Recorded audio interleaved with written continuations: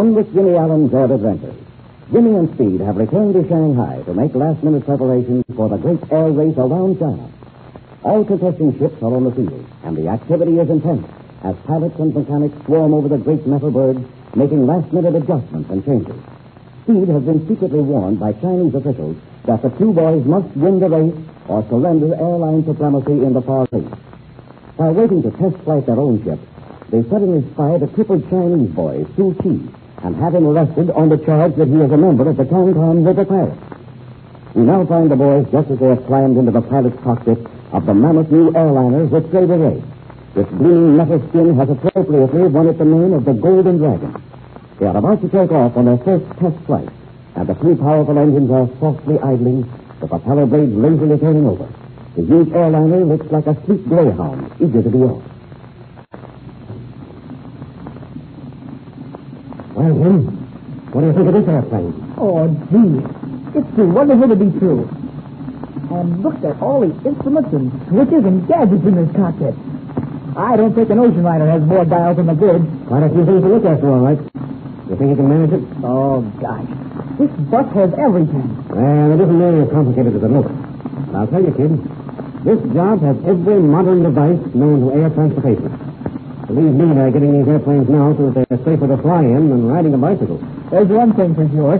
You couldn't get another instrument in this cockpit even if you had one. But say, what's this black box that sits down there between the two control wheels? Can't you guess? Now, let's see. Oh, sure, I know. That's the new automatic pilot we've heard so much about. That's right. It's the autopilot, or what the newspapers like to call the robot pilot. And that little black box will actually fly this big ship? I'll say it will. Fly it smoother, easier, and more accurately than you or I can. It's practically human. You mean that we can sit up here with our hands and our feet off the controls, and it will fly the ship? Absolutely. After you set your autopilot, you don't have to touch the controls. Oh, gosh, that's wonderful. But how in the world does it work? And it works on a gyroscopic principle, which is rather complicated to explain. But after we come down from this test stop, I'll get out a diagram and go over it with you. Is it working? Oh, sure. All you have to do is push this lever, just like that. Well, I'll be hanged. Here, kid. I'll explain briefly how you operate it. And then after we take off, you'll see how it works. Fine. Oh, but you can't take off or land with it, can you? No, it hasn't been developed at that stage yet. However, engineers are working on that angle right now. There's no doubt that in a few years, this autopilot will be so perfected that it'll take off and land the ship just as easily as it now flies one in the air. Just think of that. Oh, but tell me, how do you operate it? What are those dials for right in front of it? Well, you see those three dials there, don't you? Yeah. Well, that small round one in the center is called the vacuum gauge and indicates the amount of vacuum carried in the system. I see. Now, this larger indicator to the left is called the directional gyro. And with it, you set the course on which you want to fly. Oh, I get it. It looks sort of like a compass card. That's right. Now, look here. By turning this knob, you set the directional gyro so it coincides with the course on the card you want to fly. For instance, if we want to fly a compass course of 90 degrees, we set this on 90. And is that all there is to it? That's for your directional control only. In other words, Jim, that gyro operates your rudder. Oh, yeah, I understand. All right. Now, this indicator to the right is called the bank and climb gyro. And with it you keep the ship on a level keel, both longitudinally and laterally. Ah, I get it. In other words, with this dial, you can set the autopilot so that the ship will either climb, dive, or make a turn. Yes, or fly level, of course. To put it this way, kid, the bank and turn gyro operates your ailerons and elevators. Say, let's take the ship off. Give her a short hop. We can see how this thing works. Okay, that's swell. Here, I'll kick the tail around and we'll take off to the south. All set? Give her the gun.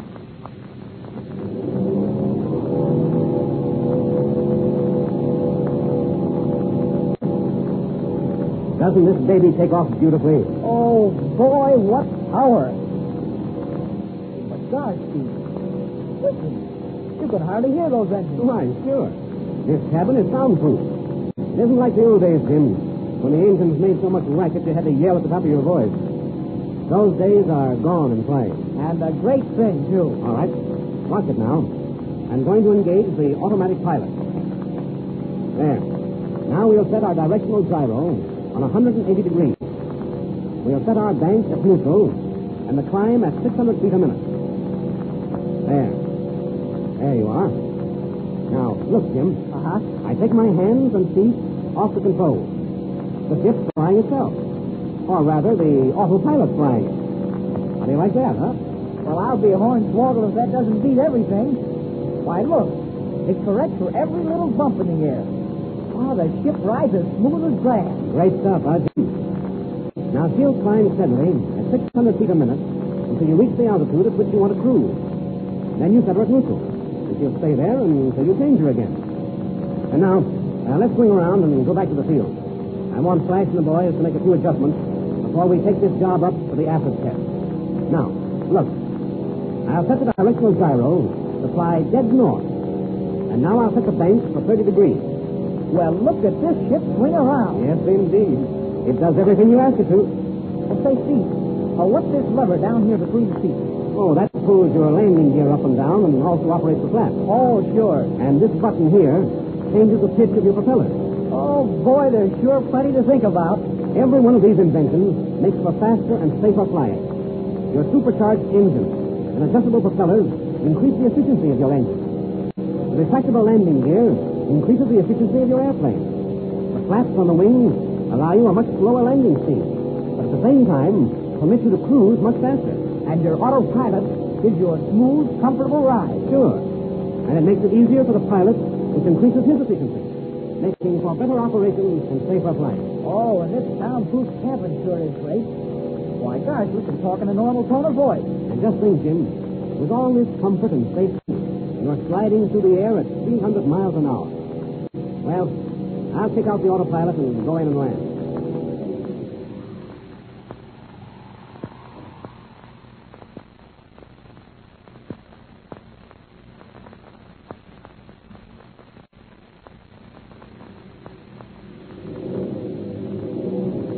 Say, Steve, who are those three fellows standing on the edge of the apron watching us?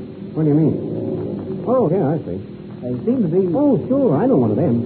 The chap on the left. He's an American by the name of Butler. You'll see a lot of him, Jim. Yes? Who is he? Well, Butler's an official of the International Aeronautical Society and is here to see that the race is run in accordance with international air racing regulations. Oh, yeah, I see. But who are the other two men with him? Well, I don't know that. I never saw them before. Hey, Butler's waving at us. He's motioning for us to come over. Well, fair enough. I want you to meet him anyway. I'll leave the ship here and Flash and taxi it back to the hangar. I see him coming up the line now. Okay, I'll set the parking brake. Is this it? Yeah, that's right. Come on now, let's go. I'll introduce you to Butler. Okay.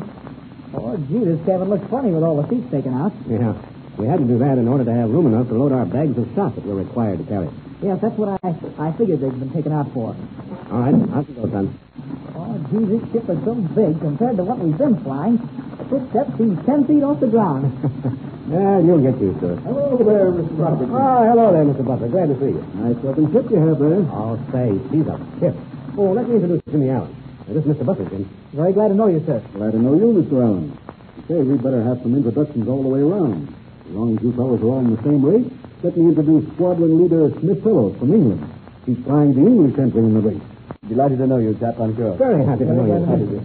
And this is Mr. Iron Isvolkovich, pilot of the Russian entry.